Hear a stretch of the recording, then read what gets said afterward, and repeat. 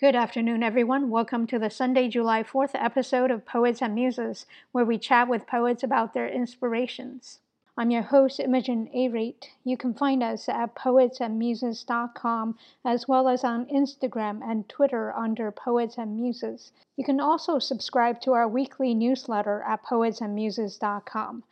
Now, in addition to the Poets and Muses website and SoundCloud page, you can listen to the Poets and Muses podcast on your preferred podcast platforms. Since December of 2018, we have featured more than 120 poets from 13 countries on 5 continents. And we hope to continue to do that with your support. And you can support us at poetsandmuses.com/donate and donate via either PayPal or you prefer credit cards. With us today is Aaron El Sabrut, with whom we'll be discussing his poem, Wildfire, and my poem, Embers. Before we do that, however, I'm going to go over some virtual poetry events taking place during the week of July 5th. On July 5th, from 8 p.m. Central Daylight Time, Frizzy Productions will be hosting his Poets Playground We Play Clean open mic via Instagram Live at poets_playground_. Again, that's at poets_playground_. From 7 to 8:30 p.m. Pacific Daylight Time, the Los Angeles Poets Society will be hosting their Meditation Monday writing workshop with Alex Petunia. You can find out more information at The Poetic Petunia on Instagram. Again, that's at The Poetic Petunia on Instagram. On Tuesday, July 6th, from 3 to 5 p.m. Eastern Daylight Time, Urban Word NYC will be hosting their weekly First Draft open mic. It's a virtual writing workshop and open mic series facilitated by Roya Marsh for those between the ages of 13 and 23. You can find out more information and register at urbanwordnyc.org/first draft. From 7:30 to 9 p.m. Eastern Daylight Time, Karis Books and More will be hosting the Collection Plate, Kendra Allen in conversation with Kais Lehman. You can find out more information at karisbooksandmore.com/event. Again, that's karisbooksandmore.com/event. Karis is spelled Charis. From 9 p.m. Central Daylight Time, Frizzy Productions will be hosting his Poets Playground We Play Dirty open mic via Instagram Live at poets_playground_. Again, that's at poets_playground_. On Wednesday, July 7th, from 6 to 7 p.m. Eastern Daylight Time, Do More Baltimore will be hosting their World Tour Poetry Club. You can find out more information at domorebaltimore.org/workshops events. Again, that's at domorebaltimore.org/workshops events. From 8 p.m. Pacific Daylight Time, Beyond Baroque Literary Arts will be hosting their poetry workshop with Louis Veresto. You can find out more information at beyondbaroque.org/free_workshops.html. Again, that's beyondbaroque.org/free_workshops.html. On Thursday, July 8th, from 7 to 9 p.m. Central Daylight Time, True Art Speaks will be hosting their Reverb open mic hosted by Lieutenant Suni. You can find out more information at trueartspeaks.org/events. Again, that's at trueartspeaks.org/events. True is spelled TRU. From 6 to 8 p.m. Pacific Daylight Time, Museum of the African Diaspora will be hosting their open mic night, this time featuring Tanya Lunsford Links.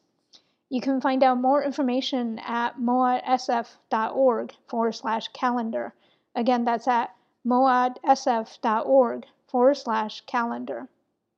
On Friday, July 9th, from 11 a.m. to 12:30 p.m. British time, Poetry LGBT will be hosting their Speak Your Truth writing workshop. You can find out more information by messaging the host, Andrina Leanne, via Instagram at survivor.andrina.leanne. Andrina is spelled Andreena. Leanne is spelled Leeanne. From 7 p.m. West Africa time, Graciano and Warren and Nopal Flower will be hosting their Corona Versus open mic via Instagram Live at Graciano and Warren. That's GracianoENWEREM. Again, that's GracianoENWEREM. From 7 to 8 p.m. Central Daylight Time, Defunct Magazine will be hosting their reading and open mic with Rooster Martinez and Chibi Orduña. You can find out more information at defunctmag.com. That's DEFUNKT mag.com. From 7 p.m. Pacific Standard Time, Los Angeles Poets Society will be hosting the Lunario Poético, their Spanish language open mic, Micrófono Abierto en Español. You can find out more information at lapoetsociety.org/events. Again, that's at lapoetsociety.org/events. On Saturday, July 10th, from 8 to 9:30 p.m. India Standard Time, our past poet guest Unmesh Mohikar will be hosting his weekly Let's Unmesh Life open mic. You can find out more information at Let's Unmesh Life. Again, that's at Let's Unmesh Life on Instagram. From 7 p.m. Pacific Daylight Time, Poetry Center San Jose will be hosting their Poetry Lounge. You can find out more information at pcsj.org. Again, that's at pcsj.org. On Sunday, July 11th, from 4:45 to 7 p.m. British time, Andrina and GJ will be hosting their Adult Survivors open mic. You can find out more information at Adult Survivors Open Mic on Instagram. Again, that's at Adult Survivors Open Mic on Instagram. From 2 to 4 p.m. Pacific Daylight Time, Los Angeles Poets Society will be hosting their monthly Soapbox Poets open mic with Carol Scott, featuring Tommy Domino, Juan Cardenas, and Sueiko Zamorano Chavez. You can find out more information again at lapoetsociety.org/events. Again, that's at lapoetsociety.org/events. From 7 p.m. Eastern Daylight Time, Keep the Mic On will be hosting their weekly poetry event. You can find out more information at keepthemicon.com. Again, that's at keepthemicon.com. From 6:30 p.m. Pacific Daylight Time, Poetry Center San Jose will be hosting their San Jose Poetry Slam. You can find out more information at pcsj.org. Again, that's at pcsj.org.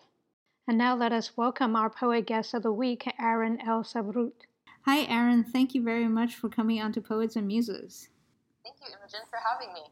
Before we get into your poem, Wildfire, I would love for you to tell us a little bit about yourself. Sure.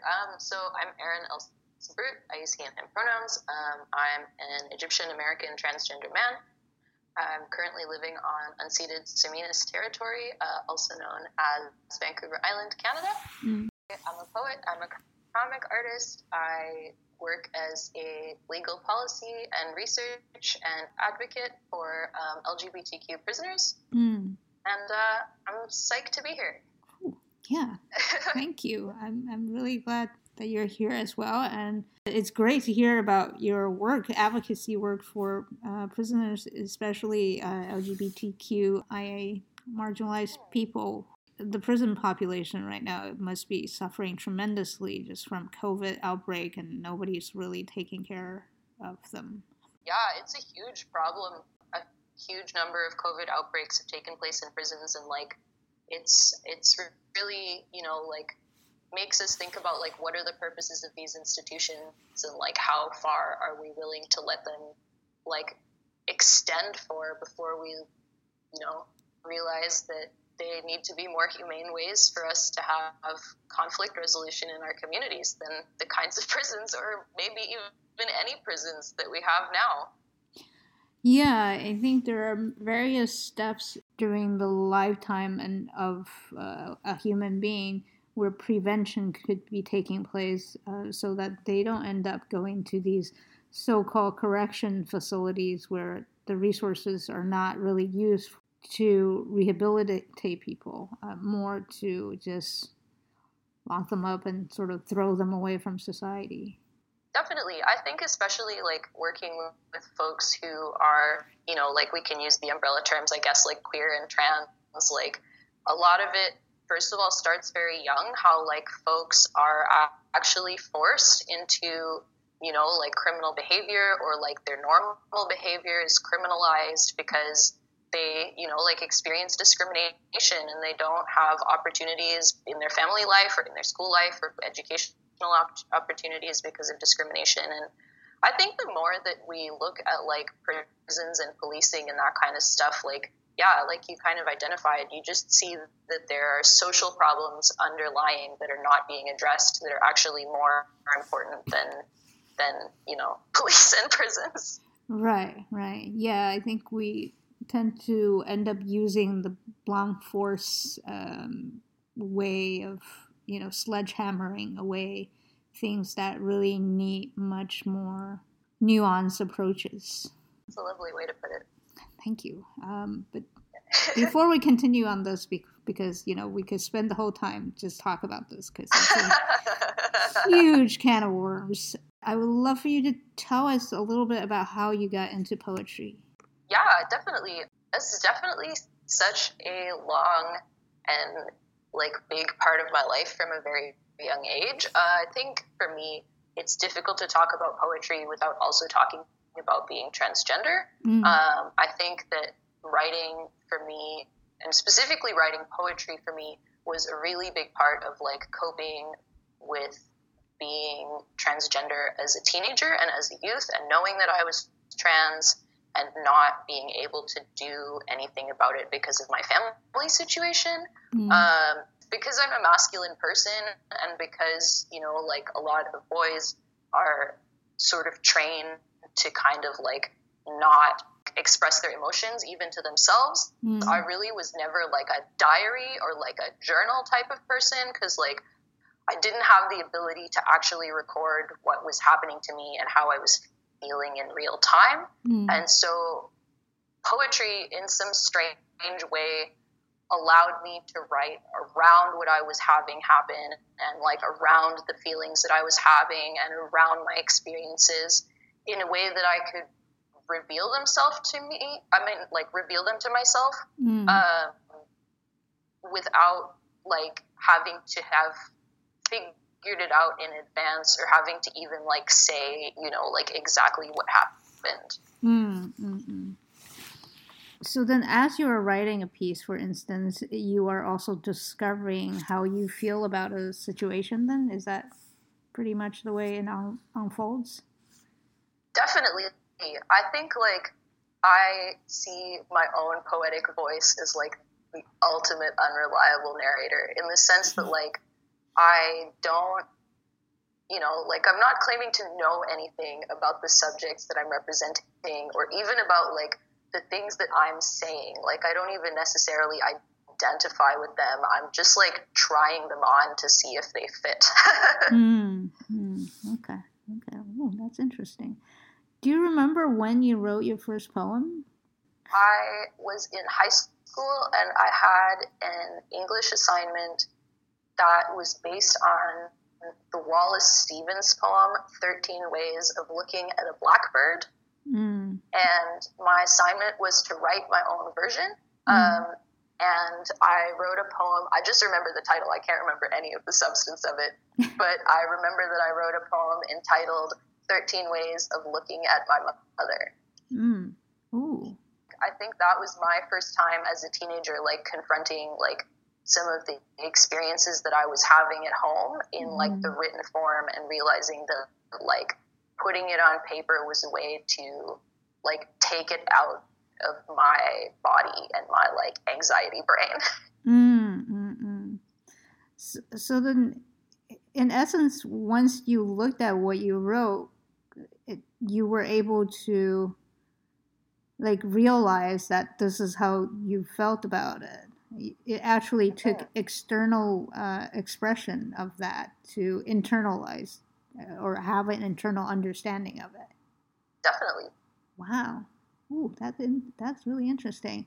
Yeah, I feel like I also have some of that as well because, I think even if we are pensive about certain things, there are some things that until we see it, we don't really recognize it.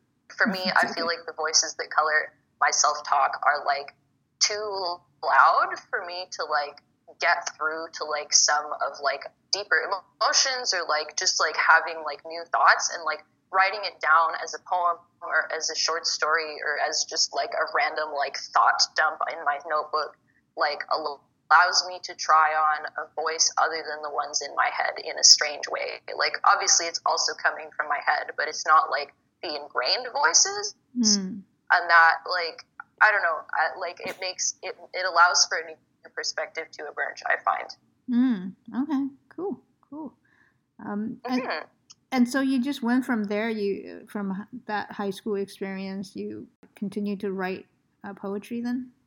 Yeah, when I was in university, I became really, particularly as an undergrad, I was really influenced by like slam poetry. I think that's a really interesting way that a lot of youth, and like especially a lot of youth of color, are exposed to poetry. And I think it's really cool because like I come from a North African Arabic tradition where like poetry recitation is like a huge part of our culture, and I really appreciate that like the spoken word community is like really emphasizing the importance of like performing poetry, which I think is something that people kind of look down on. At least that's what I found when I like transitioned from like going to my like spoken word cafes in the evenings to my classrooms during the day when we were reading like modernist poetry and things like this, and like poetry that was too like performative or spoken wordish was somehow frowned upon. Yeah, there definitely seems to be some kind of divide between the two, where one seems to be much more expressive and direct, and the other is much more like hiding the, I don't know, something bad comes to mind when I say hiding the, but just hiding something that's almost like, how do you say things, simple things, in the most complicated and floral way possible? Almost that's the on the page kind of achievement at this point, especially. Yeah, it is super interesting. I think that the two kind of like the like how the school of written poetry and the school of spoken poetry like definitely have interesting things to say to each other. But I think that I also struggle with those two voices even within my own work. Like I definitely write a poem sometimes and I'm like, this is a poem to perform. And I write another poem sometimes and I'm like, this is a poem that like people can read. And yeah, it's interesting too. I'm just like hearing what you said about like sometimes the spoken poetry is more confessional and more personal. And I think that's also something we look down on in culture. Like people really don't want to see like an I story sometimes, particularly if that I story is coming from women or queer people or people of color. Yeah, I think for a lot of people who are going from on the page to the spoken word, and maybe the spoken word for them seems too confrontational, especially since, again, there's a lot of people of color who are using that stage, using that forum to confront what they're going through, and to tell people, relate people what they're going through, which is being part of which is being shut, being silenced about what they're going through as well. Totally. And I mean, I think that confrontationality is fun too. Like, I feel like spoken word poetry is like continuing the like thousands of year old African and like West Asian tradition of the rap battle. Like, poetry has always kind of been a bit confrontational. Like, you're trying to say that your impression or your emotion or your like image that you've decided that is your favorite is like worthy of attention. And I think that like sometimes when people assume that their poetry is not confrontational or not political, that's a disservice, because they're just like hiding the ways that actually it does confront certain people and it is political in certain ways. I mean, sometimes the very act of writing poetry, depending on the person who's writing it, is political in that very act. Mm-hmm. I have another question for you, but I want you to actually read your poem before I ask this question. So if you don't mind reading your poem Wildfire for us, then we can start talking about it. That sounds great. Wildfire. I want to bathe you in rosewater in a clearing among the juniper trees. It will be cold, that I must promise you, the mountain wind licking across your skin like cat tongues, rough and scaly. Can we consecrate this space of hazard trees, dry tinder waiting to be animated by a spark? I walked across this land 5,000 years ago, and ancestors showed me that seeds that only flower when caressed by flame, how water without fire cannot make the desert bloom. We watched explosions across the dry plains at night, celebrations, invasions, or disasters. What do those men know about fire? Have they stood in the crackling chaparral as it burned and seen the germ of life laid bare? In a village clustered around an oasis, the spirit of the flame moved through the palm trees and mouse dens among the rocks. The water never rose to save them because it knew the land must be burned clean to grow again. So this poem has a lot of that element of both destruction and also rebuilding from the ashes, like that phoenix image rising from the ashes. And I wonder if there was a deliberate consideration of going from using the image of rosewater and then going into the fire image. I guess, yeah, like in my cultural context, rose water is cleansing, and like in herbalism, rose is like believed to have astringent properties. It's like purifying, it like tones your body, and like, yeah, I think that's definitely a part of it. I think that I am really interested in different natural processes that take place that involve like recycling. You know, I'm really into fermentation. I love composting, but one that's really underappreciated is the importance of fire. And when I was living in the southwestern part of the United States, both in California and living in Deneta, Navajo Nation territory, I was just so interested in the way that people talked about fire and what people thought wildfires were for and how they were supposed to be managed, and like in total contrast, like how indigenous communities historically have managed fire and have managed their landscape using fire as a tool rather than as something to be avoided and prevented.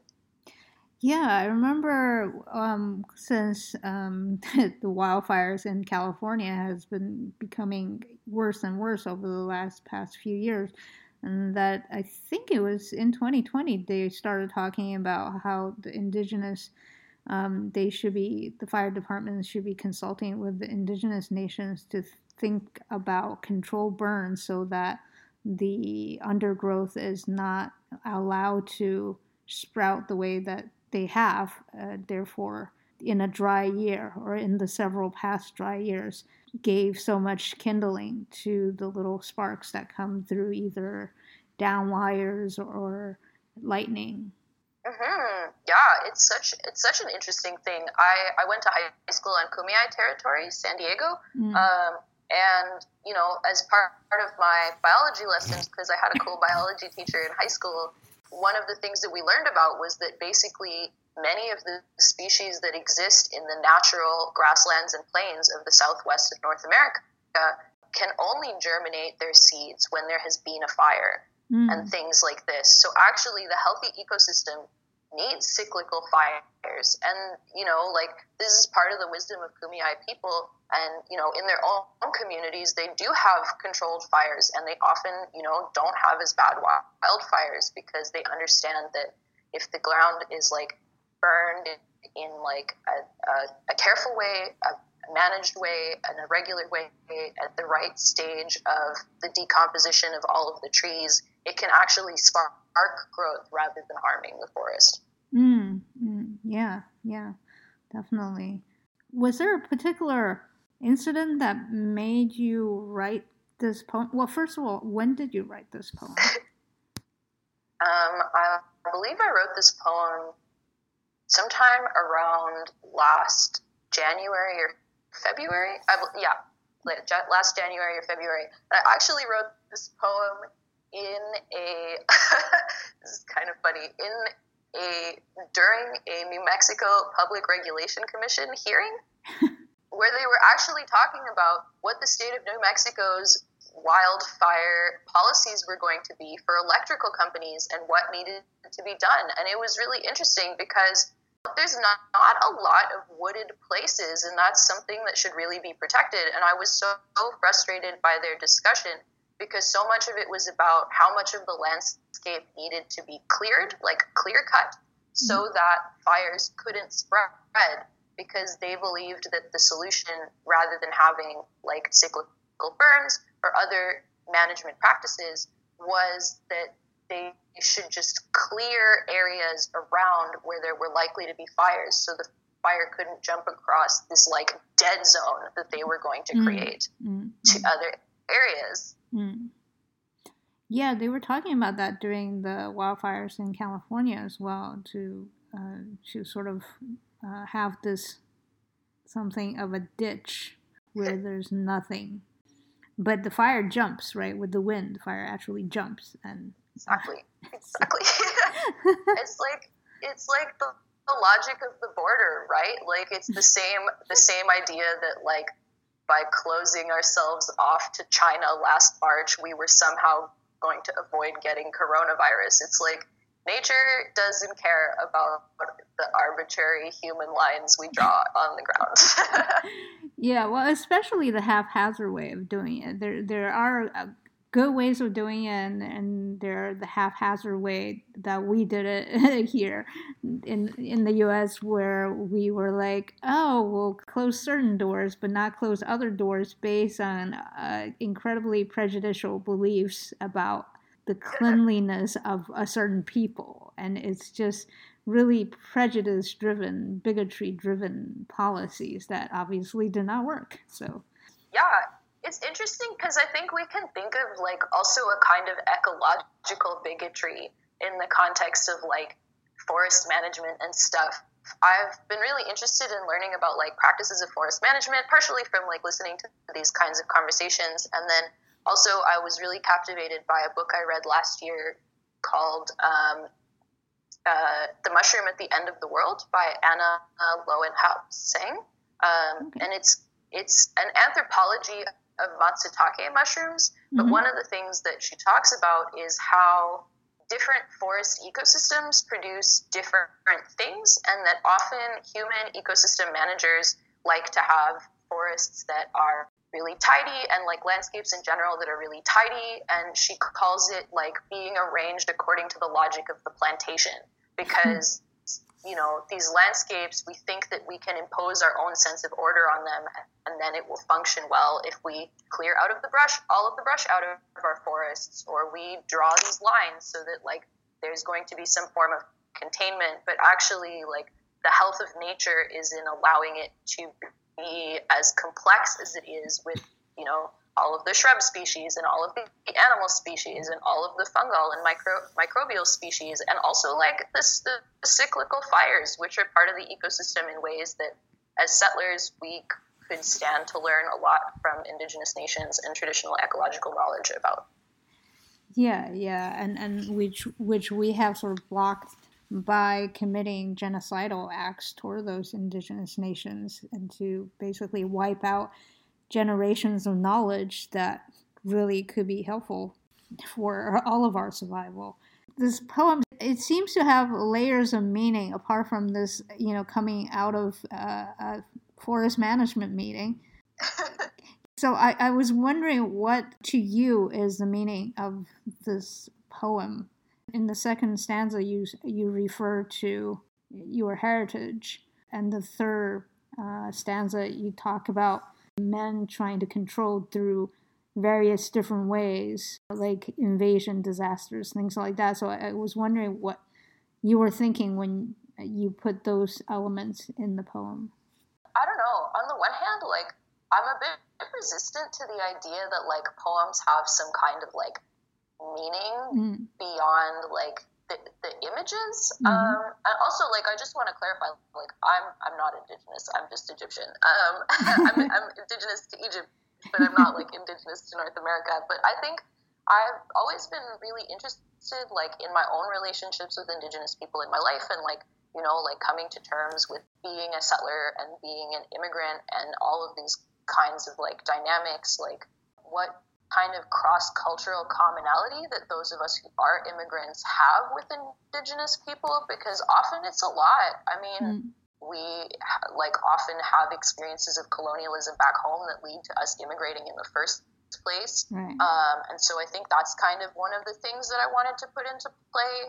And I think like, yeah, I just was fascinated in this poem and thinking about like the different valences of fire. Like, it seems like kind of a silly thing to say, but you know, just the images of different fires. And like, I wrote this poem obviously during this very tumultuous year and during a lot of political unrest when I was revising it and thinking about, you know, an image that's coming up to me now is when I was in Santa Fe over the summer.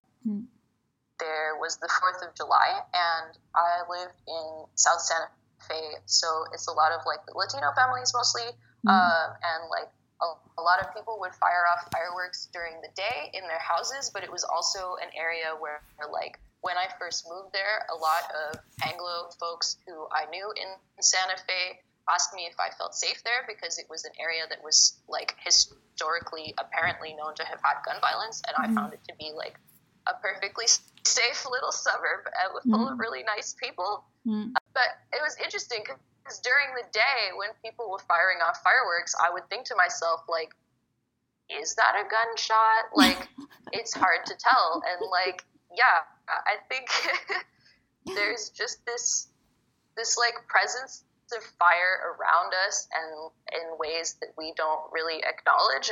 And like, it has so many like celebratory energies and like warming energies, but also like violence, and those things are more intertwined than we think, I guess. yeah. I mean, like fireworks and gunfire are made of the same material, so it's interesting to, you know, put the same thing into different uses, where it could be incredibly entertaining and it brings this feeling of elation and also to end somebody's life. It could be one and the same as well, because, you know, when you're dealing with personal fireworks, there's always a little bit of danger involved as well. Definitely. Yeah.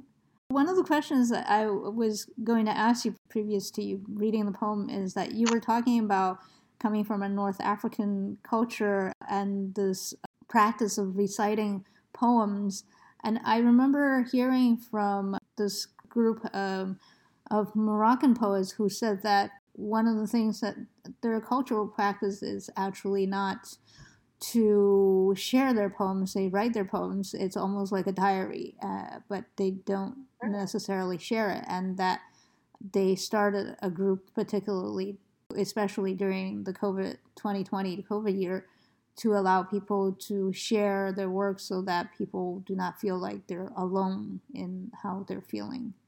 That's really interesting. Yeah. I keep forgetting the order of countries, because Egypt is the furthest east of the North African countries. I forget how many countries between you and Morocco.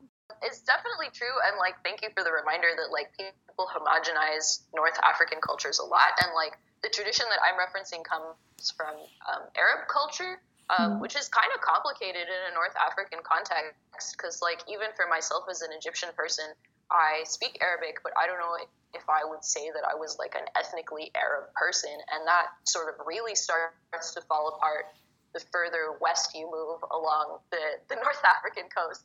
So that's very valid, I think. And like, I don't super know a lot about Moroccan like traditional cultures like Amazigh and stuff like that. But yeah, that's really interesting. And like also a great reminder about like the diversity of Africanness and the diversity of like poetic practices and the like what what different uses poetry has for people. Yeah, so I was wondering when you were talking about this tradition of reciting poetry out loud, can you tell us the context of that? Because you did live there, but I don't know for how long. Totally, yeah. So like poetry as a recited word form in Arabic tradition is very, very, very old, like thousands of years. Mm-hmm. One of the stories is interesting because I've been reading the Satanic Verses by Salman Rushdie, which really like turns this story on its head. But like the story of the revelation of the Quran in like Muslim mythology, we can say, is kind of centered around the early history of it is actually centered around rap battles that took place in the western Saudi Arabian town of Mecca, which was the hometown of the clan of Quraysh, and the way that people would proclaim like their notoriety or proclaim their like allegiance to a particular religion or to a particular politician or a particular leader was through these poetic performances. And through the spread of Islam and through the spread of Arab culture through North Africa, which is a form of colonialism, which has a very complicated history. I don't want to say that it was a good thing at all, but one of the things that was spread by that, as well as the Arabic language, is like, these sort of, I keep referring to them as rap battles because what they are like these confrontational presentations of poetry where someone will present a poem and then immediately someone else will interrupt them and start to try and more loudly and more attention-grabbingly to the audience perform their poem. And it will include like insults to the person, it will include like insults to the person's patron or to their heritage or to their lineage, and like you know, it really wasn't very different from what you could see on like World Star in our modern day. Like it really was the form of the rap battle. Right. Yeah, so they're not restraining themselves to the modern debate ruse. Oh no, ad hominem. Yeah, I mean, definitely not. Full ad hominem and ad whatever the words for women and non-binary people are in Latin. That's fascinating. Wow. Yeah, it's really nice to get a glimpse of where that comes from. And obviously being human and having the variety of humanity that there are always going to be people who are much more extroverted, who are much more willing to thump on their chest and be like, I'm the one baby kind of self-proclamation. So, yeah, that's fascinating. Thank you so much for sharing that. And it's interesting that you say that your poem came out of this fire prevention meeting, because my poem is also inspired by wildfires. The ones in California that was burning at the end of 2017, where there were like, I forget how many fires simultaneously in both North and Southern California. That looked like it was basically hell on earth. I don't know what was going on in your life at the time, but it was quite the event. Now looking back, it seems tame, you know, after 2020. But at the time, it was really shocking, you know. And at the time, I think it had one of the largest fires. At that time, it would set a record as the largest fire in California. But then it quickly got replaced, I think, the year after. So it's so sad. Yeah, it's funny. Yeah, it is funny and sad. It's kind of like how we've had the hottest year on record now, probably like 10 years in a row. Like, unfortunately, climate change is a straight line. Yeah, it's really, my God. And then people still bring snowballs into the chambers of Congress. Anyway. Because, you know, if it snows in my area, it can't be hotter somewhere else. That's how it works. So I'm going to read my poem, and then we can Please. talk about it. embers. My anger seethes as injustice fuels its momentum, as I see cowardice and greed infect the city like a flesh-eating disease. Men and women fall of their own choosing. Soon they'll run out of places to hide as a slow burn spreads over covert embers, consuming all in its path. As the spineless writhe to line up, lusting after phantoms rather than heed the clarion call, the fire finds fuel in the flesh of willing victims, blinding themselves with lies, though truth is more beautiful, while falsehood's easier to consume. Elect between a punishment from the law or the gods. I collect the last answers as time runs out. Burn in apocalyptic fashion. Burn so that courage can take shape. Burn that we can fashion from the ashes of old disease refuse a brave new world. The recording is catching me snapping, but I love it. This poem is so good, and I really love, speaking of performance, like the performance style that you bring to it is really cool. And so, like, I'm seeing like a dramatic monologue of like a post-apocalyptic hero in this moment. Thank you. I appreciate that. I think when I first started to read this poem, especially since it's coming from a small female, Asian female, no less, people were very shocked and dismayed by the amount of anger that came out of me from reading this poem. I'm so here for Asian girl rage. Asian girls have rage, yo. Like, we all have rage. Like, we all have so much injustice, and like, I think that's so at the top of this piece. Like, I'm really interested to hear you talk about it rather than me try and project, but like, yeah, I'm interested in the kinds of injustice that you're working with and the kinds of greed, then like, yeah, how law kind of like relates to those things. If you could like talk about that more. Yeah, so at the same time the fires were happening, I was going through kind of personal hellishness where there were a lot of betrayals from friends and people who I thought would be upstanding people from the things that they had said. And even their actions had suggested that they would be upstanding people, but they turned around and they were actually quite corrupt.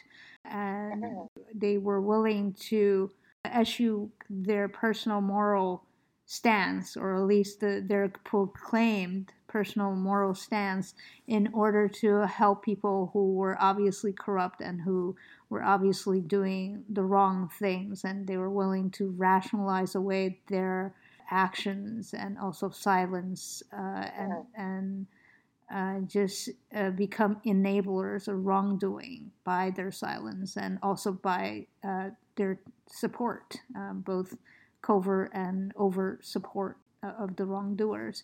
I think an example of that would be, think of the Kavanaugh hearings, and then also think of obviously the last 4 years, the impeachment hearings. All of these are sort of good examples of where, one will become incredibly both disappointed, saddened, and also angry over the horribleness that's allowed to take place, because people are first and foremost investing to satisfy their own greed, at the same time helping those who are making that environment possible by disenfranchising other people.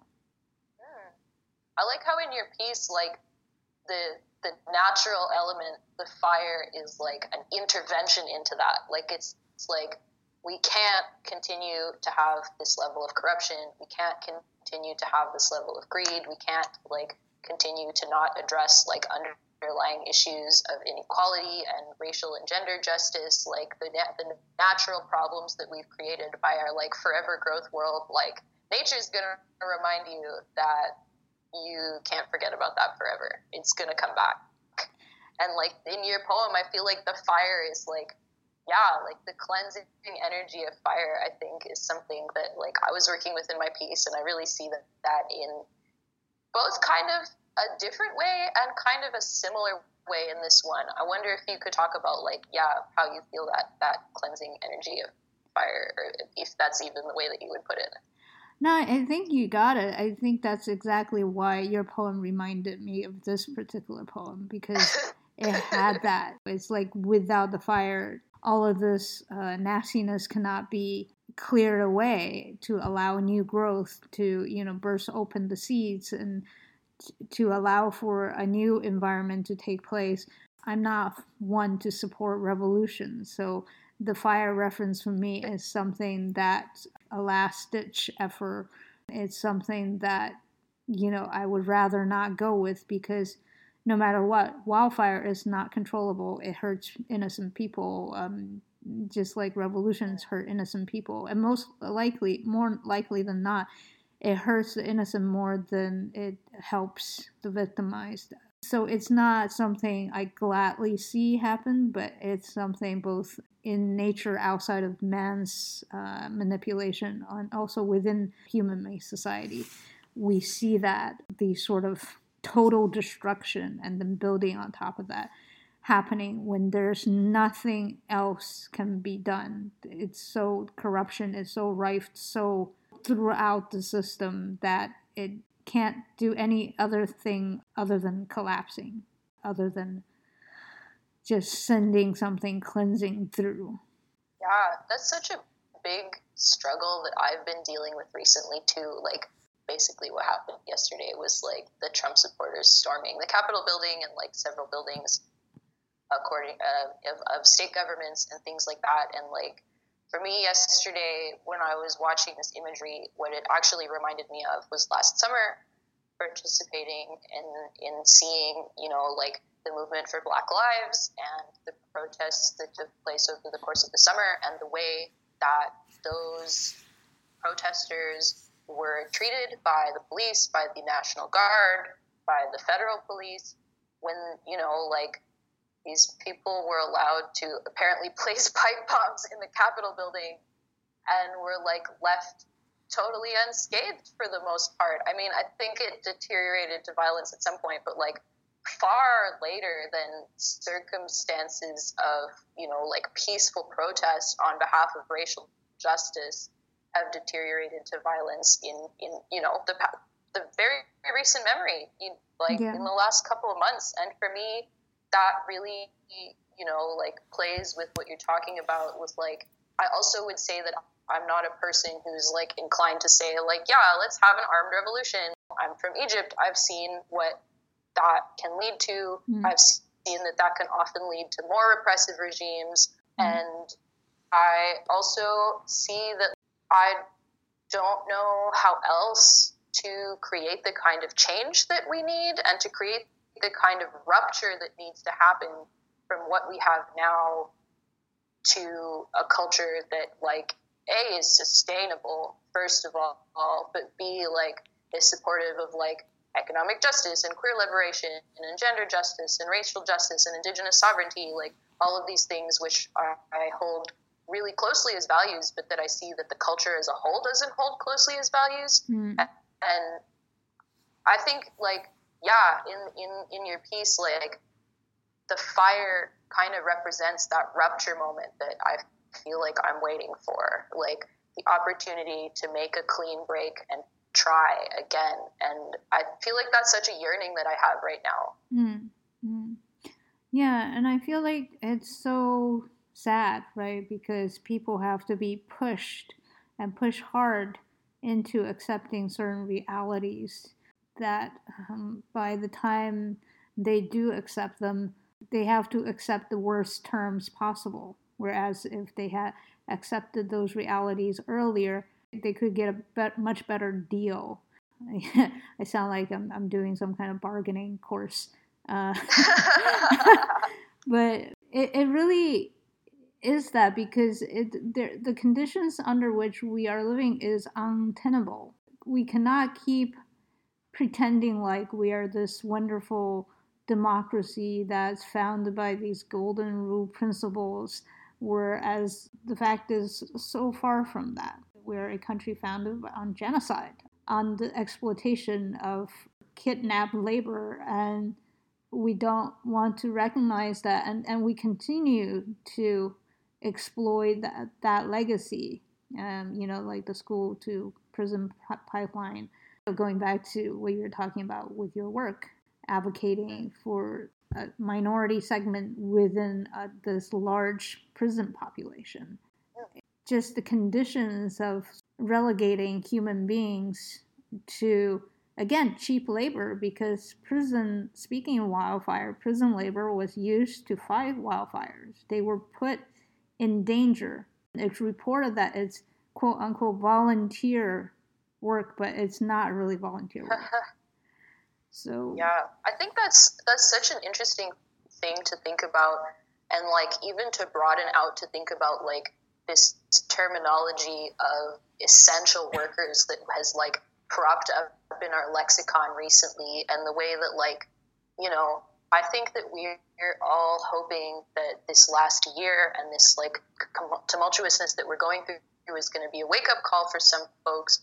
And the weird thing is that it has the opportunity to not be, because as you were talking about, like, people are able to rationalize and hide from things very easily, particularly like in context, like, I have the privilege to be a person who works from home, so I don't really experience the fear of exposure to COVID in the way that someone who works as a clerk in the grocery store does, or as someone who is a nurse. And I think that that's another way that, like, yeah, the disposability of labor, like our whole way of life relies on these segments of labor that we like maintain as disposable and maintain as, just like cheap and doing the work so that the rest of us can kind of like float above that. As you might be able to tell, I'm a bit of a commie, but like I feel like there's definitely a class dimension to your poem, and I think that like I wonder if you feel that or see that, and like if you could talk about that. Yeah, I think what happened definitely has a class dimension. It's definitely involved people who thought they can get away with certain things because they thought I was, poor and inexperienced in the world, and they wanted to take advantage of that. And I realized that these were people who were targeting people from that particular category of people. And there was deliberate targeting going on, which means that, they are predators. If you deliberately target people, then you are a predator. That's right. And so there is a certain sense of class going on. And the American struggle is partly a class struggle. I think the racial divide sort of is the fog that we have to part in order to get to the underlying class struggle as well. I'm not an advocate of communism myself because I think of it as a system that could go very wrong depending on who's wielding that system. Because, you see various communist regimes that have become tyrannical in their own ways. I don't particularly trust any system where human beings are operating it, because I think a lot of guardrails need to be put into place in order to save us from ourselves. Yeah, definitely. I think something that's really interesting about like state communist experiments that have been done in the past is interesting. Like Egypt, shortly after its revolution, like they claimed that it was a communist country, and like there were certain socialist policies which were taken, but like essentially became a state capitalist country, which, as far as I can tell, is what most quote unquote communist revolutions in the world did. But sorry to interrupt. Is that after 2012? No, I'm talking about the 1952 revolution in Egypt. Okay. Our like original colonization. Okay. 2012 was its own whole separate mess. Yeah. But yeah, I think which in some ways had to do with the legacy of socialism in Egypt. But I think that one of the problems with state communist projects is like kind of going back to even like my poem, like it just represents this idea that like everything can be planned and organized according to like human aspirations and like abstract ideas that like, yeah, when people try to implement it, often involves a lot of bloodshed and a lot of starvation and a lot of people not getting what they needed because it, like someone thought that it had to be centrally planned. Yeah, there's something to be said about centrally planning certain things, right? People that complain about big government don't seem to understand that, especially in this country, is like, yeah, we have a big government because we are a big country. It's 300 million people. We're like the third or the fourth largest country in the world in terms of land mass. Of course, the government is going to be big. For me, what's important is to have a appropriately sized government. You know, I don't believe in cutting redundancies completely out because I think just like the fat in our body help protect us, redundancies protect us. So to a certain extent, I like redundancy, but not to the point where we're just like feeding people to do nothing. You know. Yeah, it's kind of interesting. I feel like I'm definitely a more like local like governance and like local like emphasis kind of person because first of all, like I think I always like as someone who's an accomplice to Indigenous folks, like I always want to deprioritize like the U.S. and Canada for and like Mexico also, to be clear, and like Guatemala and all, you know, and on down, like, and I want to deprioritize those terms as like the way we think about our like life problems and social problems and political problems, because like I think one of the problems of modern democracy in general is that people think that like the process of running common life is something that people who you elect and who go somewhere far away from you are supposed to do for you. And I think that one of the things that like having a more local scale and like having a more relational scale kind of shows is that like we have to take responsibility directly. That's something really beautiful that I saw in particularly the first few months of coronavirus was like the flowering of different mutual aid projects where people basically saw that like certain resources needed to be distributed in terms of, you know, like elders or immunocompromised folks who couldn't go to the grocery store anymore or couldn't pick up their prescriptions and like all of these things which like we could invent a social service to provide. Instead, like the community bounded together to provide, and like it's interesting. Yeah, I feel like in some ways I really like that kind of community action more than having some kind of like formalized or professionalized like government intervention. But also, people need to be funded and resourced so that they can have those kinds of community interventions in a way that like will actually meet everyone's needs. Yeah, I think that's one of the problems is that the mutual aid societies cropped up partly because there was huge holes in our safety nets. These holes were cut deliberately by people who believe that people should just somehow pull ourselves up by our bootstraps, even though they themselves do not. You know, it's sort of like, you know. Yeah, some of us don't even have bootstraps. Yeah, exactly. I think if there weren't corruption, if the people did not prioritize their own selfish wants above other people's needs, if we were able to, you know, operate on this sort of idealized level, which people don't, then the mutual aid society, as much as I like the fact that they cropped up, they wouldn't need to exist. And I feel the same way about sort of people who just say capitalism is bad, period.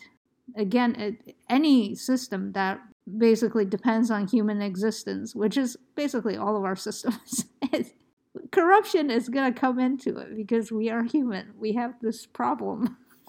We are problematic. The weakest link is us, basically. Yeah. I guess that's kind of why I think of it as a scale problem, actually, if that makes sense. Like, for me, because people are inherently corrupt, and because, like, not inherently, I don't think people are inherently corrupt. I actually don't feel that way. I think that our culture trains us to be individualistic and to take selfish opportunities when we see them, and that really exacerbates a tendency in in all of us, but in some people especially. But I think the thing about that is, like, my experience has been with these kinds of small scale projects is that, like, if you do have a small scale project and someone embezzles money, they only took $500. If you have a project that's at the level of the federal government and someone embezzles money, they can take much, much more than that. And, like, I think that kind of scale idea is kind of what I'm sort of working with, like, in my poetry and in my work in general, of just, like, trying to bring back like, direct relationship. Because one of the things in doing, like, grocery distribution projects and things like that I encountered was just the experience of meeting all of the people who lived in my neighborhood. Like, because we were going around and making sure that people knew we were operating this delivery service, we actually met many of the people in our neighborhood, and we, like, wore our masks and stood outside and had a brief chat with them. And I think the reason people are able to be as selfish and as opportunistic as they are is often because they don't see the value of the people around them, the animals around them, the resources and the environment around them. And when you don't have a personal connection, it's very easy to, like, take advantage. But when you do have a personal connection, often that can be a way to be like, oh, this isn't just me, like, doing something harmless. Like, this really affects, my neighbor down the street. Mm-hmm. Yeah, I think there is definitely something about that, but that is also how nepotism takes place, right? Because we see exactly how our actions affect our immediate surroundings, and usually that immediate surrounding is our close friends and our family. And so then we are looking out mostly for the people we know rather than people we don't know. So it always becomes like us centered or me centered, you know what I'm saying? So the person centered. And however Totally. large their social surrounding, their social community is. So it's a little bit of a conundrum because for certain things, larger governmental powers work really well, like roads, for instance. Building a highway system, a railway system, distribution for vaccines, for instance. Yes, it needs local coordination as well, because the local people will know the best way the local environment works. And so you need to have this coordination between both. And in terms of corruption, I've also seen more community-oriented cultures, people acting in corrupt, self-serving manners because, again, of this corruption within society makes them feel like, okay, I need to watch out for myself. They've been trained by that corruption to say, I need to watch out for myself because the government is not going to take care of me. If somebody violates the law and hurts me, I have no protection, so I need to be the biggest influencer in this particular area. I need to grab power. I need to have enough power so that I could be the one that nobody can hurt. So there's that incentive as well. So that's why part of the problem with cutting huge holes in social safety nets is that it incentivizes this selfish behavior, because we realize that we cannot fight corruption as just everyday people on the street. We need to grab as much power as possible, as much wealth as possible as a protection scheme. Totally. Yeah. I think something you're mentioning too that's really interesting is like both the nepotism piece and the self-centeredness piece, I think, like, require a certain, like, interpretation of, like, who is me and who is my community that, like, we can also challenge in really interesting ways. Like, I don't know, I mentioned earlier on, I've started to be really interested in like microbiology. And one of the things that's been really fascinating for me as someone who's like a practical microbiologist, i.e. a person who makes fermentations at home, is that like me is actually not just like the one human organism whose like mouth is making this statement. Me is like a human being, all of the bacteria, all of the fungi that live between my toes and in my other crevices, like all of the organisms that like make my digestive enzymes. And so like even then, like when we introduce that perspective, like I don't know, I really think that like introducing a love of like all forms of nature is a really big solution to a lot of our social problems, because like when we appreciate the nature that's inside of us, I think that gives like such a perspective of like, oh, me is not a singular entity. Me is actually a plural entity. There's like millions of organisms inside of like quote unquote me.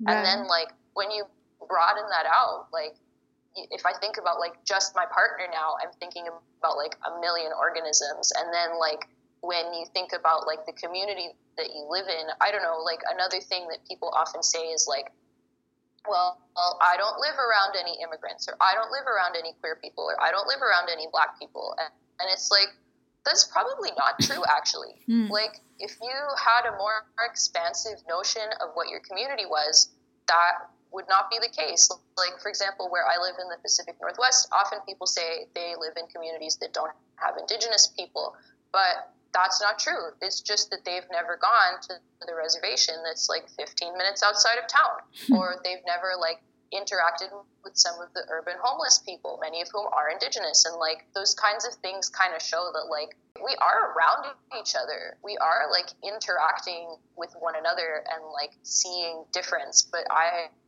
just want to try and open people's eyes to that difference and how they're already like participating, and they're already in relationship with people and like beings that are so different from them. And that's like a cool thing and an opportunity rather than a scary thing, and something that people should see as like a need to clamp down on like protecting themselves rather than opening themselves up to like all of these like cultural and microbiological invasions that are actually good for us. Yeah, I agree with you in terms of the definition of the self and the definition of who we consider as kin and family and kindred has a huge effect on how we interact with the surrounding world and how inclusive we can be, how receptive we are toward other people. At the same time, I feel like we are each other's choir, and so we don't need convincing, but there are other people who do not feel that way, right?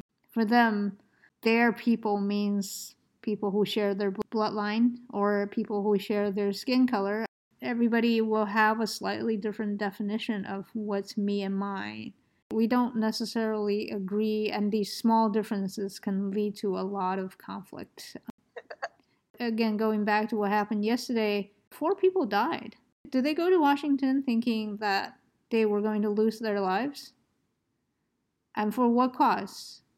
What benefit did they get if they were able to keep Trump in office? What personal benefit did they really get if they were able to achieve that? I don't know that it was real benefits, but there was a perceived benefit, enough that they were willing to lose their lives, and some did. And sometimes it's, a heroic act to think that there are people who are willing to lay their lives on the line for principles. And I guess these are some of the people who are willing to do that. Although for principles I don't believe in, I don't share in, still they were willing to lay their lives down for certain principles. Definitely. So it's kind of interesting to think of it that way, and I think one of the things it's hard to admit to ourselves is also that I think people on both sides all think We all think we're right. So how do we come to a compromise? How do we talk with each other? All of these things, like we have to be willing to compromise. We have to be willing to negotiate. At the same time, we also have to stand on certain principles. We have to be true to ourselves. And these two sides, they don't necessarily mix well. So it's... Well, I think that's why like I'm so interested in like community and relationship and like getting to know people who are physically around you, because I think that in our sort of like internet day, like it's really cool to meet super like-minded people like yourself and to kind of like connect and discuss our ideas. But at the same time, often people use that as a way to isolate themselves from people near them who they've already formed like a preconceived idea about. And I think the interesting thing is that even in my own experience, like people who, like whatever terminology is like the politically correct way to talk about them, like conservatives or like, like neo-fascists or white supremacists or like American nationalists, like whatever you want to call that group of people who subscribe to those ideologies, in some cases, like they've closed themselves off to the ability to connect to other people, but that's something that can be reopened by connection. And then that person can realize like, oh, like actually I would rather die for my neighbor's like chicken adobang, or I'd rather die to like be able to go to the Dinesh ceremony, or like I'd rather die so that like unhoused relatives can like have a place to sleep, rather than like choosing to lay your life down for this psychic wage of whiteness, which just seems like the saddest possible choice. Yeah, I think, for us, that definitely makes sense. For them, if we think of it as a loss of identity, if we think of it as if someone was to come and say, or if you feel like someone was coming to say to you, well, I'm going to take away your identity, whatever you value about yourself, I'm going to take away. Wouldn't you fight to the death? I mean, I'm a non-passing transgender person, so like I experience that every day. Like I have to explain to people that I use he and him pronouns, and like because I have boobs, people immediately ignore that like every time they interact with me. And like the thing that I find interesting about that experience is like, you survive. It's not the end of life for someone to like deny you your identity, even for a very long time. And like I think that one of the things that the experience of actually having your identity be, like, not that I think that like for people to experience transphobia is a good thing, and like I hope it doesn't come off that way, but like one of the like side benefits to the overall negative experience is that like, you realize that like your individuality and your personhood is something that is like negotiated socially, and that's not that important compared to like what you do, how you act, how you hold yourself in the world, which like no one can take away from you. Right. And I think again, it's something that I agree with. At the same time, I also want to think about the other side and how they think about things, because if we don't understand how the other side think about things, or how anybody we disagree with think about things and how their world operate, we can never really fully have a conversation.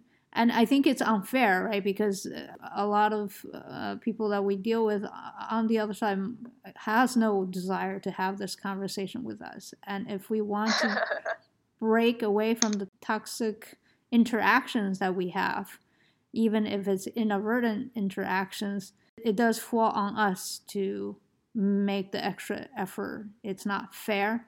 At the same time, if you're in a relationship where one party doesn't care to take on the responsibility, but you are stuck in this relationship, then you're going to have to take up that extra responsibility, which sucks. Yeah, I think one of the things for me is like, I want to make justice and like being green and gay liberation and like racial justice and gender justice and all of these things, like indigenous sovereignty, I want them to sound cool. I want it to be fun. Like, I think that's one of the projects that I do in my poems. Like, if I can show you that, like, indigenous liberation is a beautiful poem, or like economic justice is like a delicious meal in the park, or like that, like political protest is actually a street party and an opportunity for all of us to come together in art making and public performance, like,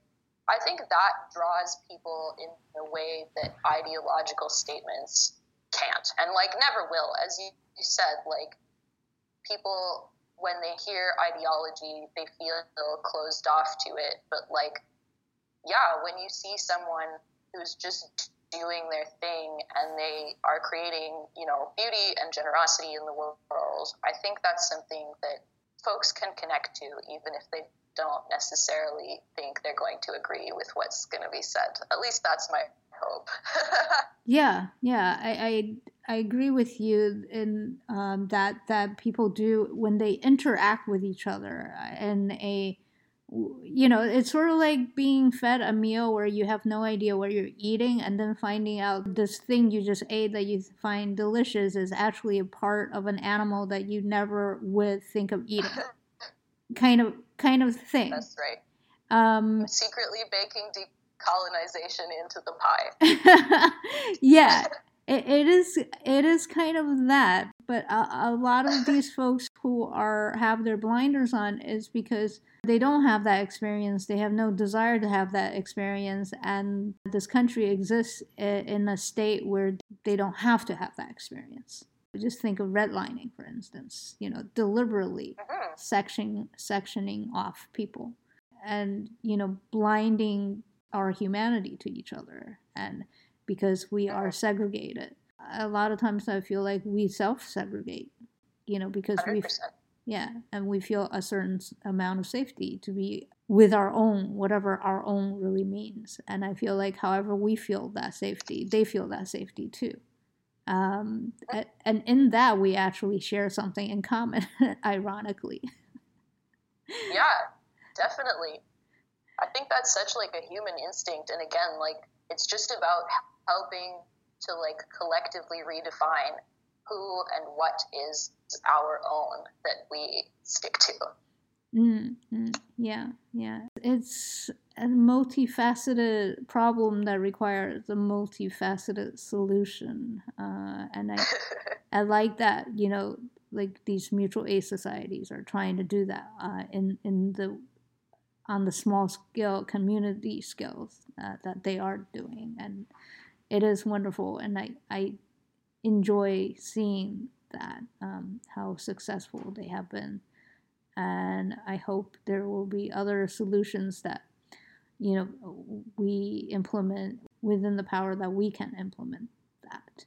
I really appreciate you taking the time to talk with me today about our poems and the surrounding elements that go into our poems and the principles that go into our poems. Before I let you go, I would love for you to tell us how people can follow you on social media online. Totally. So on social media, I'm at To Reach Poise on Twitter, Instagram, and Mastodon. Thank you again for your time. I really appreciate our chat and our trying to, kind of talk amongst ourselves about how to solve problems. Definitely. It's been really lovely to get to know you better, and thank you so much for having me. Yeah, thank you. You can find us at poetsandmuses.com, as well as on Instagram and Twitter under Poets and Muses. You can also subscribe to our weekly newsletter at poetsandmuses.com. Now, in addition to the Poets and Muses website and SoundCloud page, you can also listen to the Poets and Muses podcast on your preferred podcast platforms. I'm your host, Imogen A-Rate. Thank you very much for listening. I hope you have a safe and healthy week, and I look forward to bringing you another episode next Sunday.